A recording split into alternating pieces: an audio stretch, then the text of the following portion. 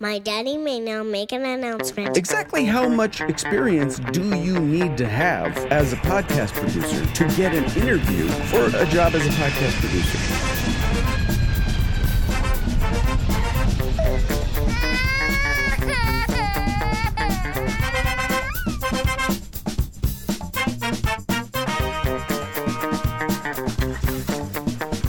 Hey, welcome to The Bitterest Pill. It's Dan Class. I'm in my garage. You are listening to The Bitterest Pill. Under the flight path at Los Angeles International Airport. Former comedian, failed actor, former stay-at-home dad, still shut in. So listen, welcome to the Bitterest Pill podcast. Now, if you happen to be new to the program, this is episode 1 of season 2. Season 1, we just wrapped up a couple of months ago. We're starting season 2. Now, season 1 was about 13 years. Now, a sane person would do like a season a year or whatever. No, I thought, about 13 years seemed to be like that sweet spot. Really what it is things have changed so much in the last couple of months that it's like the whole, whatever. Well, here's a recap. So for those of you who've not been listening, I would like to briefly recap 13 years and begin. So in November of 2004, no, we're not going to do that. Well, basically, I'm married. I have 2 kids. I'm living in Los Angeles. I was supposed to be an actor, but you know what? I'm short and bald. I have no attention span. I'm not good at marketing myself as an actor. And so, listen, I've done some work. And there's a lot of work I haven't done. You know what I mean? Like, that's just okay. That's the way it's gone. And I'm not going to linger on the past. And I'm not going to linger on the fact that, whatever. Because secretly, I've been becoming, a podcast guru. And here's my biggest concern about that. So I've been applying for jobs. I'd like to get a job. I've been freelance podcast producing consulting for a long time. And you know what? I would love to know where I'm going every day. I really want to, instead of focusing on trying to find work, I'd like to focus on doing work. So I've been applying for jobs as a podcast producer. Now, you would be surprised, or maybe you wouldn't be surprised.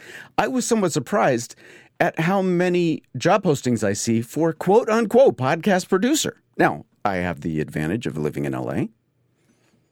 I think just inherently, New York, L.A., I don't know where else, Chicago, apparently Texas and Florida. Right? Pittsburgh? Okay, fine. Eventually I'll list all cities. But you get the point is that living here in Los Angeles, there have been a lot of job postings. Now, here's my fear. Most of what I'm known for in my little community, and between you and me, is these recordings. Now, these recordings, they are what they are, and they're truthful, but they're not really like real me. Like you, right? Have you ever met? You know what I mean? Like in normal life, I'm a normal person. In normal life, I don't actually talk that much. I've said that 100 times, and no one seems to believe. I don't talk that much. But here's my fear, my friend. I spend hours, and I'm not joking, hours, going over these cover letters and tweaking my resume to what I think is perfection. Now, I don't know anything about it, but if you're in the Los Angeles area and you're looking to hire a podcast producer, quote unquote, I assume that I have a fairly strong resume. I've been at it since 2004. I've consulted or podcast for some big. You should see the names that I drop on my resume. I just put a resume together, like a website resume together. Oh, it's really impressive. No one has called me for a single not even an interview. They're not meeting me and deciding they don't like me, or they're not meeting me and going, I don't know. I'm just not getting called. Now, here's why I think, I hope, I fear that's happening. They get my resume and my cover letter. It all looks very on the up and up, right? But then they maybe Google me, or they, the podcast. Listen, the podcast is right on the resume. You can't, right? And then they listen to this show, and there's this crazy person yelling into a microphone for an hour straight, who seems to have some emotional problem where he cannot control his anger and loves to just talk on and on and on with these long, kind of unnecessary, dramatic pauses about absolutely nothing.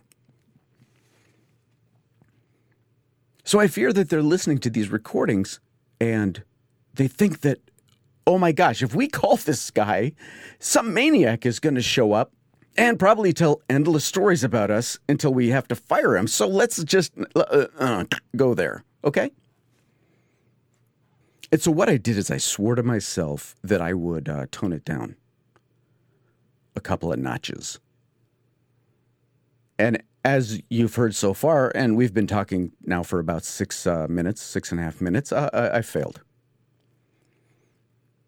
I told myself I wasn't going to get worked up. So if anyone heard this, I would sound professional. Because the truth is, I think they're not calling because I don't have anything to show that would prove that I can do one of these NPR knockoff shows. That's what everybody wants. Everybody wants to do what I call an NPR show. Because that's the biggest, segment or whatever, style-wise, genre-wise, regardless of the content.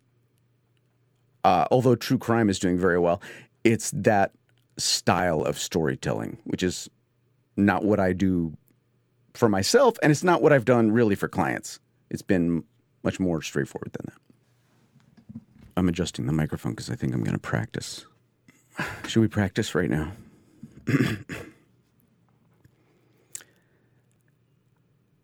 Yeah, see, I don't know if I can do that because I don't, you know what I mean? Like, I don't do upspeak. I listen to S-Town, really good podcast, really fantastic follow-up to Serial in its way, right? And that guy can do upspeak and vocal fry at the same time. I just can't do that. I admit it. Maybe I don't have the training to do upspeak and vocal fry at the same. I don't know. So we went to the thing. Is it like that? I don't know. When I get in front of the microphone, I think it's from having been a comic and then doing the show for so long. I get very excited. I admit it. When I gave my presentation, we're not going to get into this week, but when I gave a presentation at a podcasting conference recently called Podcast Movement, highly recommended, awesome, best ever. And I had to tell the sound guy, do not give me a handheld microphone because I will basically just swear for 45 minutes. You can't. It's just this Pavlovian thing. I get the microphone. I think I'm at the Comedy Store. And next thing you know, it's 2 drink minimum. And I'm never asked back to Podcast Movement ever again. So I think what I should do, I should create a podcast where I can prove that I can do that NPR thing. You know what I mean? All right, cue the sound effects. In Los Angeles, in 1999, a young man became a father. He hadn't wanted to have kids, but you could only be married for so long and put your wife off for so many years before you got to either do it or die. I don't know. That didn't sound right? I can't do that like. I don't know what. All right. Oh, I'm going to work on that. But I do want to know. I do want to know this. And okay. So, all right. Listen. So let's say you're a company. I'm going to try to talk in my real voice now. Okay, hold on. I'm trying to calm down. Shh, be quiet. Just let me relax for a second. Just let me be real. I'm going to try to be a normal person. The normal person that I am if you were to meet me on the street or in a conference, while I'm in my studio recording, obviously the Bitters Pill, that I know that I'm doing that, and it's hard to forget that I'm doing that. Okay, stop. Shh, be quiet. Okay, cool. Shh. What I want to know, what I don't understand is so let's say you're a company, and you're a podcasting company, or maybe you sell ads, or you sell, it's one of those things where you produce them and you put ads against them, and I don't know. But let's say you're a big company, and you have a big Los Angeles office, and you put a job posting out for a podcast guru in Los Angeles, okay? And you get, 20, 30,000. I mean, how many people would apply for the job? I literally have no idea. And then you get, my resume. And again, I have no idea. You know what I mean? Like, I have no idea what they're seeing and not seeing, what other people, I have no clue. But I am fascinated. Like, honestly, this is just Dan the person now. I am fascinated, legitimately. This is not even ego. This is just logic. How can you get that resume and that bio and that like a book and Hall of Fame and all these all these big company logos, and not at least want to call the guy in and meet him? Because no, really? Oh, okay. Exactly how much experience do you need to have as a podcast producer to get an interview in Los Angeles for a job as a podcast producer? Because I can guarantee with 95% certainty there's no one in Los Angeles with more experience than me. Period. So I don't know if it's I got to just leave the house more often. I had such a blast at Podcast Move. We're going to talk about that next time.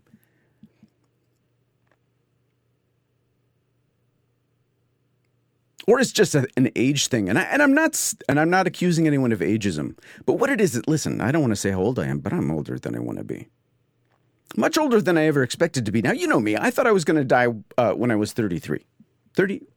Yeah, I think it was 30. For my whole life, until I was about 37, I thought I was going to die when I was 33. That's just the way it was going to go. It's because of my uncle, my mom's brother. He died at 33. And, when that happens and you're a kid, you're like, oh, I know just enough about genetics. Yeah, they're probably dead at 33. So I'm at an age where, honestly, maybe I should be the CEO of something. And I see a lot of people that have that on their, they're like a little LinkedIn thing, CEO. But I always wonder if that means they're like literally have a company, or they're just kind of the CEO, of their laptop. You know what I mean? Like, I really don't know. Am I the CEO of Jacket Media? I guess is the question. And if so, I think I need a raise. So this is what I'm really going to talk about this time. Now, obviously, we haven't spoken in a while, and so much has happened. I don't know where to begin and end.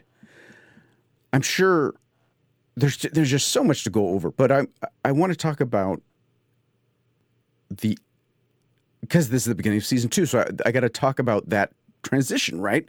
And what that transition was this. That was me. That wasn't Echo. I'm sorry. Do that, NPR. So, as fate would have it, in the middle of August, I got to get this right. Yeah. In the middle of August, my daughter was starting high school on Tuesday. whatever that Tuesday, 15th or whatever it was, whatever the Tuesday was of this year, I'm speaking to you in 2017. Welcome. Okay, so Tuesday, she starts high school. My little baby daughter, little tiny Princess Tirade, Dave Jackson, high school. Now, I know she's in high school. I get it. I've seen her birth certificate. I've done the math. She should definitely be in high school. She is a young woman. She looks, talks, acts, thinks like a young woman. Very put together, fun, a little bit crazy in a great way, young woman. I just don't like to think that my baby's in high school. That's fine. And I don't think there's anything particularly unusual about that, except I just don't want to think about it. So on Tuesday, my little baby starts high school. Now, this is the high school that she decided to go to. And we left it up to her and fate and some other things. She's going to an arts school, not an art school, arts, plural school.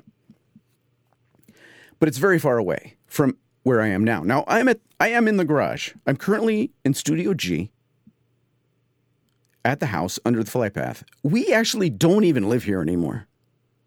This house, it's still here. It's sort of a museum in a way. But she goes to high school in Santa Ana, which is about 45 miles away. I almost said minutes, but that's not how it works here. I'm sorry. So she goes to high school in Santa Ana. And I won't get ahead of it too much, but blah, blah, blah, right? That's where she goes. So Tuesday, she starts high school. Tuesday night, our son, Hudson, former boy prodigy co-host of the show, starts USC. I'm sorry, no. Tuesday, I'm messing this all up.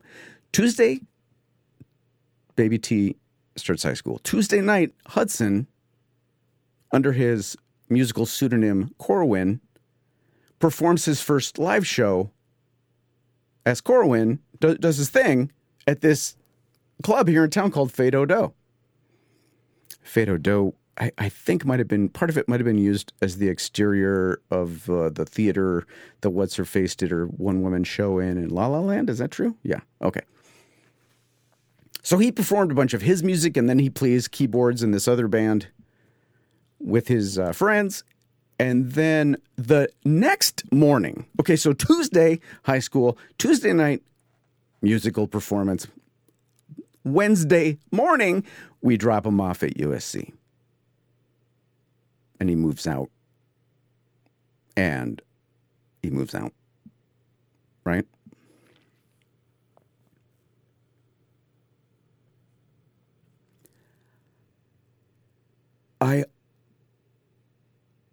I honestly have no recollection whatsoever of dropping my daughter off at high school on that first day.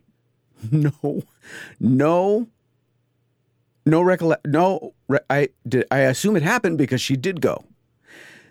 She did go. She attended all her classes. She did go. No, I got nothing. Really happy for her because she met some great people right away. She's fit. I mean, it's just, there's nothing to say about it because she's really just having an awesome time down there. She's just so talented and beautiful and funny. And she actually has agreed to be on this show. For years, I have been trying to get my daughter to come on the podcast, and she always said no. And recently she said yes. And so I got to take her up on it for sure.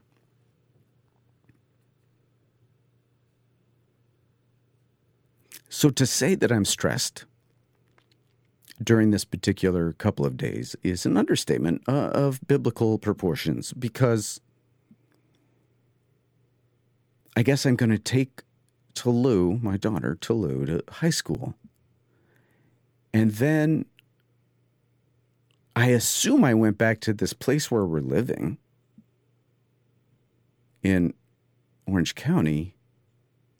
And then I assume I went back to get her, but at like 1:30. It's a short day at the beginning. And then something happened. And you know what I mean? Like, I don't even know what happened. I assume I had lunch somewhere in there. So eventually I make it to the show, the rock show, the big rock show. And it wasn't as early as I wanted to be, and I don't recall why. I'm sure it was traumatic, and I'm blocking it. That's fine. So I go in and I sit down. My wife, Melissa, is there.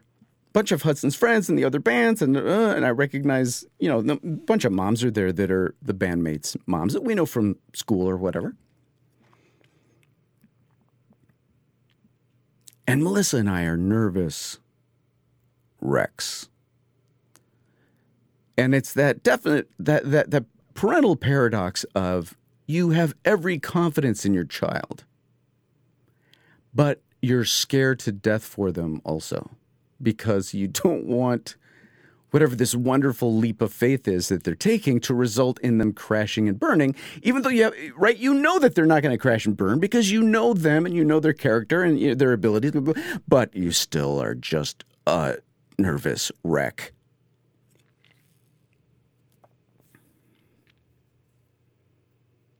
So being the, podcasting father that I am, I said to Hudson, hey, so are you guys going to record or you want me to bring No, we got a guy. We got a guy that's going to do it and he's going to patch it through here and then it's going to go through there and it's go through blah, blah, blah. It's all set. Oh, okay, good. Well, listen, do you mind if I bring my, the camera, my video camera? No, don't worry, Dad. We got a guy. He's going to videotape the whole thing. Don't worry about it. Don't worry about it. I'm like, you sure? Yeah, don't worry about it. Well, in the age of smartphones, I got news for you. And I honored his wishes because I got the feeling that, I don't want to do or say or plan to do anything that's going to cause him a pre-show anxiety, right? So I agreed to all his, I won't say demands, but you know what I mean. But in the age of the smartphone, you can't just sit idly by in an audience when your son is on stage singing a song and not try to shoot that, right?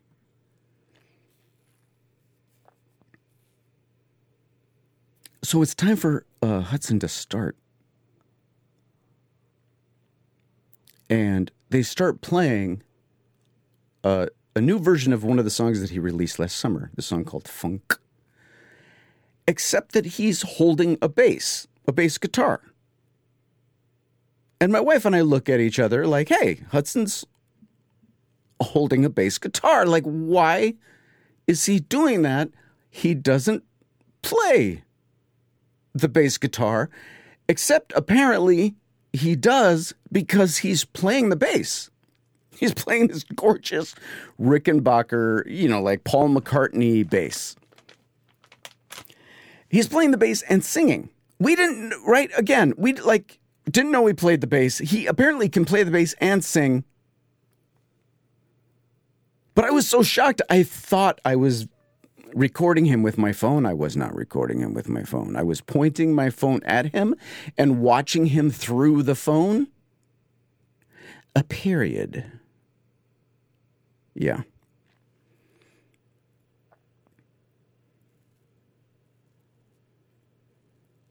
So he played for, I forget how long his set was, half hour, 40 minutes or something like that. He basically played, as far as I understand, all the songs that he's been working on this summer for an album that he wants to put out, that he's been recording with a couple of friends of his. One of which, well, they're both insanely talented, but one of them, both his parents are in the music business, so he can play, he can probably sing. I don't know if he sings, but he can play every instrument. He's a great producer. He's a great guy. He and Hudson are great. You know what I mean? It's just like this dream scenario.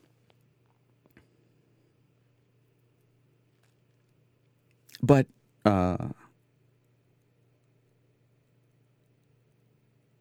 it's weird to see a man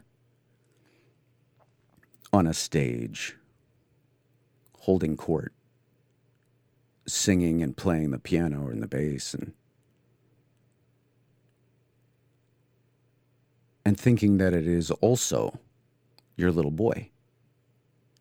That man is the little tiny boy that used to dance around the front porch, joyfully eating In-N-Out French fries. We'd sit on the porch in these Adirondack chairs that my dad built when I was probably before my daughter was even here. And he and I would go to the In-N-Out drive-thru, and he was so happy, and I would sit on the porch, and he literally would just dance around eating his French fries, and then our next-door neighbor, Gene, would come over. He was about 104 at the time. And Gene got a biggest kick out of little boy Hudson dancing around.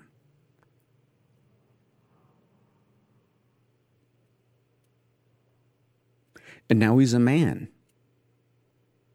dancing around, and he looks so happy and so calm and like he's so well protected by his friends who are so sweet and adore him so much.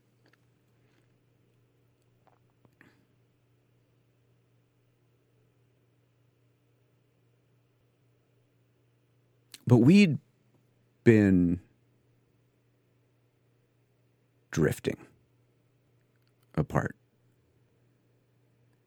for what felt like months, my son and I. And nothing happened. There was no incident. But we both knew that it was that time.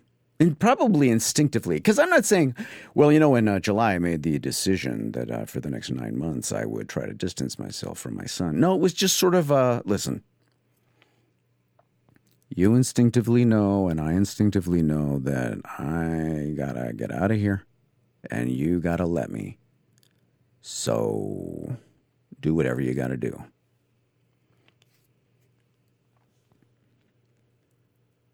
But Hudson was busy with his album and his friends, and they went on a road trip, and he went here and he went there, and he worked his ass off all summer to make this album.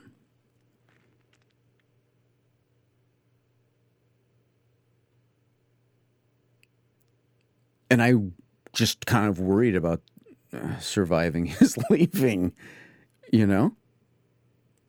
But he has to go away to college. I would not feel like a successful parent if he couldn't leave the house. My God, right? You want your child. I mean, that's the irony of parenthood, and you know that the moment they're born. You know that a timer starts, and you got about 18 years, and that's it. And then they move out. Now, they may come back, but it's not the same. Watching him on the stage, I knew that was the last night of an era for us. For all four of us. Because tonight, after the show, at some point, eventually, he would come home to our house and sleep in his bed. And when he woke up,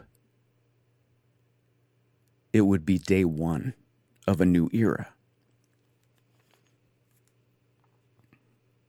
And you want it to happen, and you can see it coming, but you don't want it to happen. He's so excited about USC. We're so excited for him to be at USC. And we had all his stuff packed and organized. And, Melissa being the mom, obviously, right? Everything was, you got your stack of this stuff here and that stuff there. Here's your towels, your extra underpants, and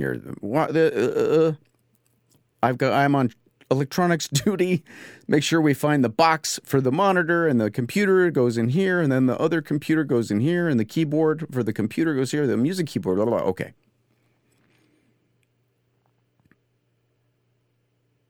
Now, the key to dropping off your child at college is to act like it's an everyday occurrence, right? Because really, there's no gray area. At least for me, it felt like there's no gray area emotionally. Emotionally, there is either, hey, this is just another great day where you just happen to be going to college, and then a chasm into which I am afraid I'm going to fall,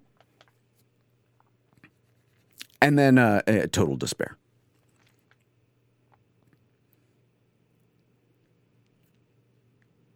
So I've been really hot this summer. It's been hot here. And it's been very humid here. And I'd forgotten that I don't do well with humidity. So I've been really hot all summer.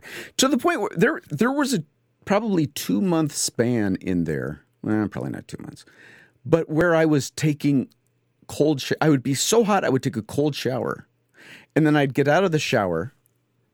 And within about 10 or 15 seconds, be hot again. It was really bizarre and horrible.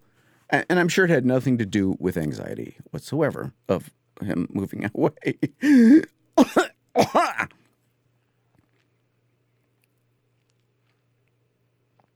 But we're very well orchestrated. We took 2 cars. We loaded 2 cars. We drove.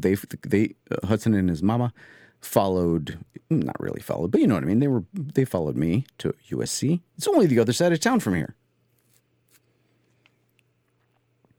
And you pull up. I had heard they have these big rolling baskets, like a big laundry. Like if you're in prison, I wouldn't know. But if you're in prison, it seems like they have these very lovely laundry carts. Nothing like moving your son into a cinder block building with a prison issue laundry cart. Okay, it's kind of a weird feeling, but okay. So we have all his stuff, and he signs in or logs in or gets his thing or whatever, fingerprint. I don't know. But for some reason, right at the last minute, as we're going to USC, my wife decides to get ahead of me. And in doing so, I am afraid she has gone in the wrong gate. Because we're supposed to go to the whatever gate B. And she turned before gate B. She turned it like gate A, which I didn't think was going to be open because we had such specific instructions that if you live in such and such a dorm, you go in gate B. So we pulled up and they said, oh, no, it's fine. So we unloaded the car and we got the cart or whatever. And they say, okay, well, your son is in dorm North A 257B/9. So you go through here and you go around there and then you go through there. And so it's this whole thing that it turns out we should have parked on the other side. Now, luckily, we've got the prison cart. So once we get the prison cart up a couple of stairs, which was easy, that was fine. Now I'm in charge, of course, because I'm the dad, of pushing the prison cart. And there's parents everywhere. And yeah, it's hubbub. It is hub on top of bub. And we finally get to apparently the right lounge area, whatever. And I'm sweating because I'm so hot. And I'm feeling lightheaded. Like, really lightheaded. Like, wow, I'm lightheaded. Like, I don't know about this. But be cool, man, because all you got to do is get through the next probably hour and a half, because he's not going to want us to hang around. And then you can pass out anywhere you want. As long as it's not in Hudson's dorm room, you're going to be fine. Just excuse yourself, tell your wife you'll see her, and then lie down in a stairwell like you used to do at school when you were drunk during fire drills. It'll be fine. So we get to the whatever it is based, I don't know where we were, man. It's a labyrinth. And they finally make it clear to us, oh, I'm sorry, no, there's no elevator. You thought, your son is going to a big private university where the costs, I don't even want to say because I don't know how we're going to pay for next semester. But no, we don't have elevators here. This is just a cinder block. This is a cinder block. We made it out of real cinder blocks. And then you got to carry everything up the stairs. And then come down and get everything else back and forth to the third or fourth floor of New West Apex 9. So to say that I'm lightheaded and I'm freaking, like I don't know what's happening. Now, the thing I'm worried about is, and I don't, you may remember this, but a couple of, well, it might have been 3 years ago by now, but there was this September day where I had been sick and I was starting to get better or something. I think I was on antibiotics and then I almost passed out at home. And my wife and I, we made the mistake of calling an ambulance or whatever. It was stupid. And no one ever figured out what was wrong with me. And my doctor was like, yeah, you should just call me. So, but I'm afraid that I'm going to tank in the stairwell of New Alpha 5, right? So we finally get everything up there. And I say to them super cash, hey, you guys, anybody want a drink or something? I'll go down to the machine. Dude, kiddo, you want a Sprite? Yeah, I'll have a Sprite. So I'm going to get him a Sprite. I'm going to get my wife and I a couple of Diet Cokes. I need the caffeine. I have this theory that if I drink some caffeine, it will wire me enough where I'm not going to pass out from whatever makes me pass out, right? Even though first of all, let's be clear, I never passed out. And the day that I thought I almost passed out, and I did almost pass out, but that was 3 years ago, and my doctor said, well, yeah, it's because you're getting over this thing and the antibiotics, and you just, whatever, you probably didn't sleep enough.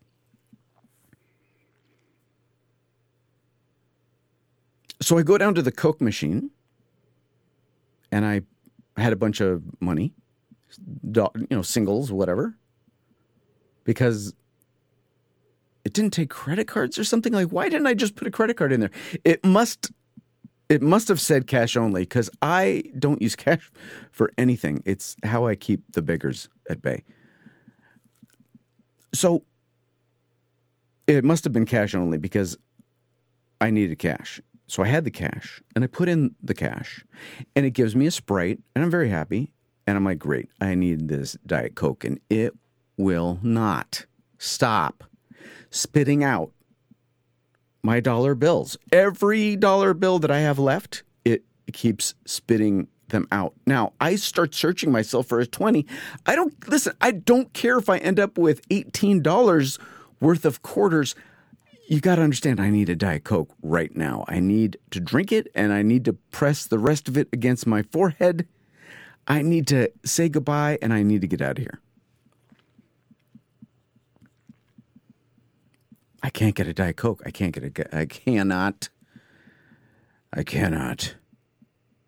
get a Diet Coke. So I go back upstairs, and I give Hudson a Sprite, and I say to Melissa, I don't know what's going on, man. Dollar bills and spit out, and I don't know, I'll go, whatever. When they were setting up his room, everything that I had put somewhere, Melissa had to move, because why would I have an idea of where something should be? She clearly needs to orchestrate all of that, which is fine. I'm sure it's exactly how she left it right now. So, but they got out his laundry basket and his this, and he set up his computer, and we had the other computer. He's got, because you got to have a couple of computers. Apparently, you have to be covered.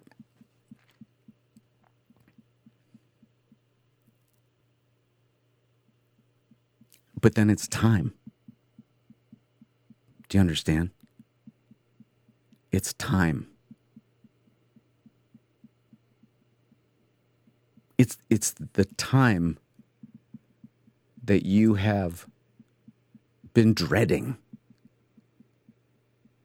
since the moment of his birth, since the day he just suddenly was there. The population of that delivery room went from 4 people to 5. It's that moment right now.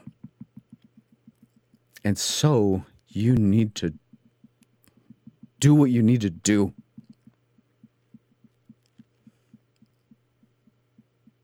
And just act like everything's okay. And that you're so happy and proud.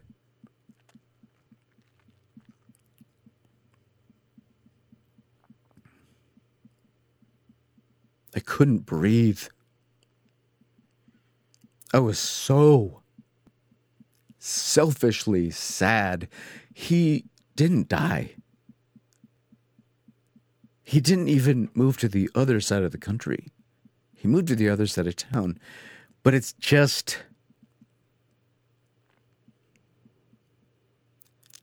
that part of our lives is over.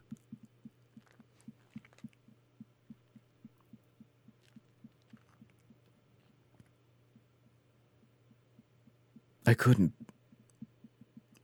think about anything else for the rest of the day. Except how dizzy I was.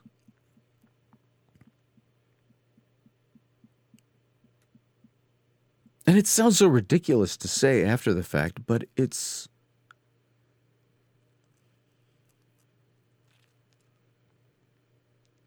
he and I just spent so much time together that there's a huge chunk of me that doesn't know what to do anymore. And it's not to say that I want him to come back. He can't. It's over. It will never be the same. It'll probably always be just as good, but it'll never be the same. Which I guess is a good thing, right?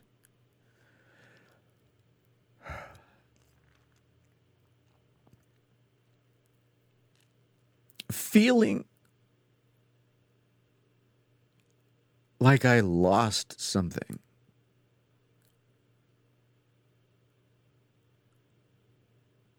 didn't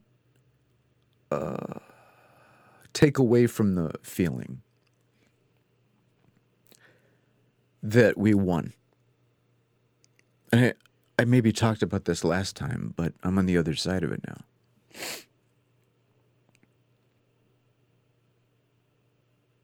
That boy worked his ass off for so long at school and after school and summers, and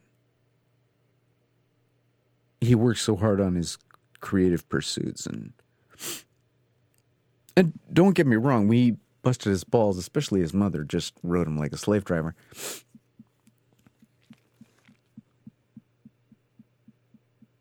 But he's there.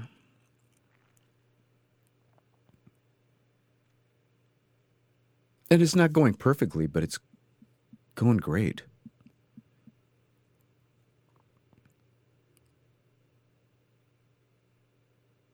Just when you feel that you can't possibly be more proud of your children, you end up being more proud of your children.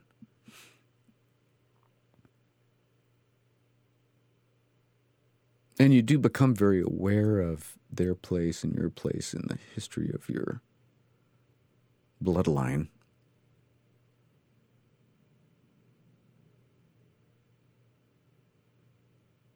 I feel very honored to be the father of my children.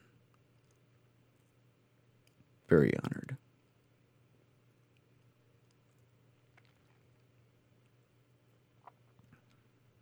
But that was the hardest thing I've ever done in my life. Oh.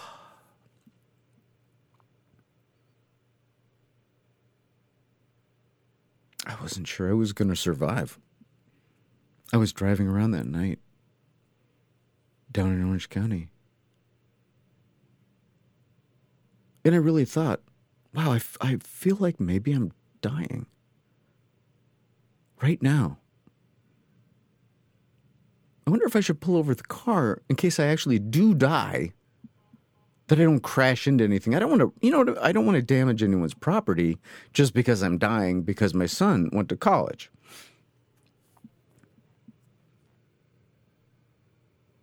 But I was so dizzy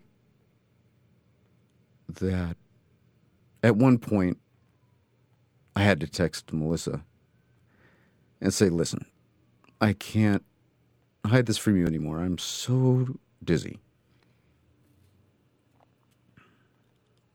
that I don't know what's going on. I'll call the doctor, I promise.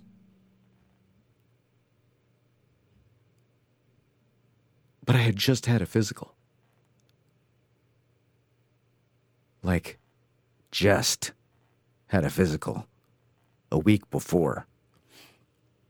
And the results were in.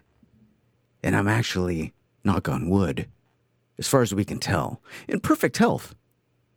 Now, for a guy that feels like he doesn't sleep well and always is complaining to his wife that he doesn't feel great, I'm actually in very good shape. My blood, you know what I mean? Like my blood pressure, my blood sugar, my this, my that, my lipidoids and my cardiacs and all that, everything golden.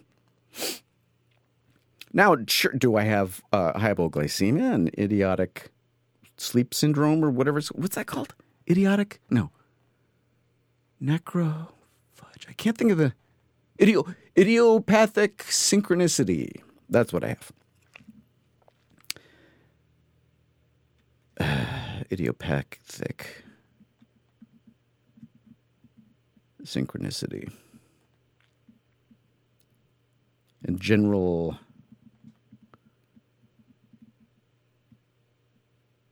post-child rearing dysphoria. Because now I have 4 years to figure out who I am. I used to know who I was, or I thought I did. I wasn't doing the best job at being who I thought I was. But at least in, 1999, I thought I knew who I was, right? And then we had our first child, and we had another child, and then you have kids. And I spent a lot of time with the kids. I was the primary caregiver. But if I think an era ended when Hudson went to college, what am I going to think in 4 years when our daughter is in the same position? I really got to know what the hell I'm doing with myself, right?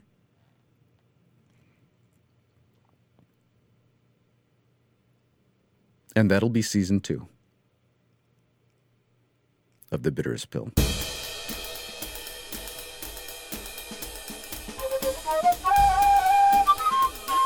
Thank you for listening to The Bitterest Pill. This is the new virtual assistant, Cynthia. Dan is such an experienced podcast producer. He forgot to click on the little record button before doing the ending of the show. So, now I get to do everything. The Bitterest Pill is made possible by the generous supporters through our Patreon campaign. Patrons like Megan, Bram Lasagna, Jay Savastano, Peter Chase, Jim Cariotis, Mike Hamilton, Jeff Short, Rob Usadin, Dave Jackson, Harold Goldner, Flores, Tom Carroll, David Chase and Gerard Cortinez. Thank you to you and all of our generous Patreon supporters. If you'd like to help make the show possible, you'll find the link on www.thebitterestpill.com. Next week, Dan will talk about Podcast Movement 2017. Whether he records himself talking about it or not is anyone's guess. See you then, and thanks for listening to The Bitterest Pill.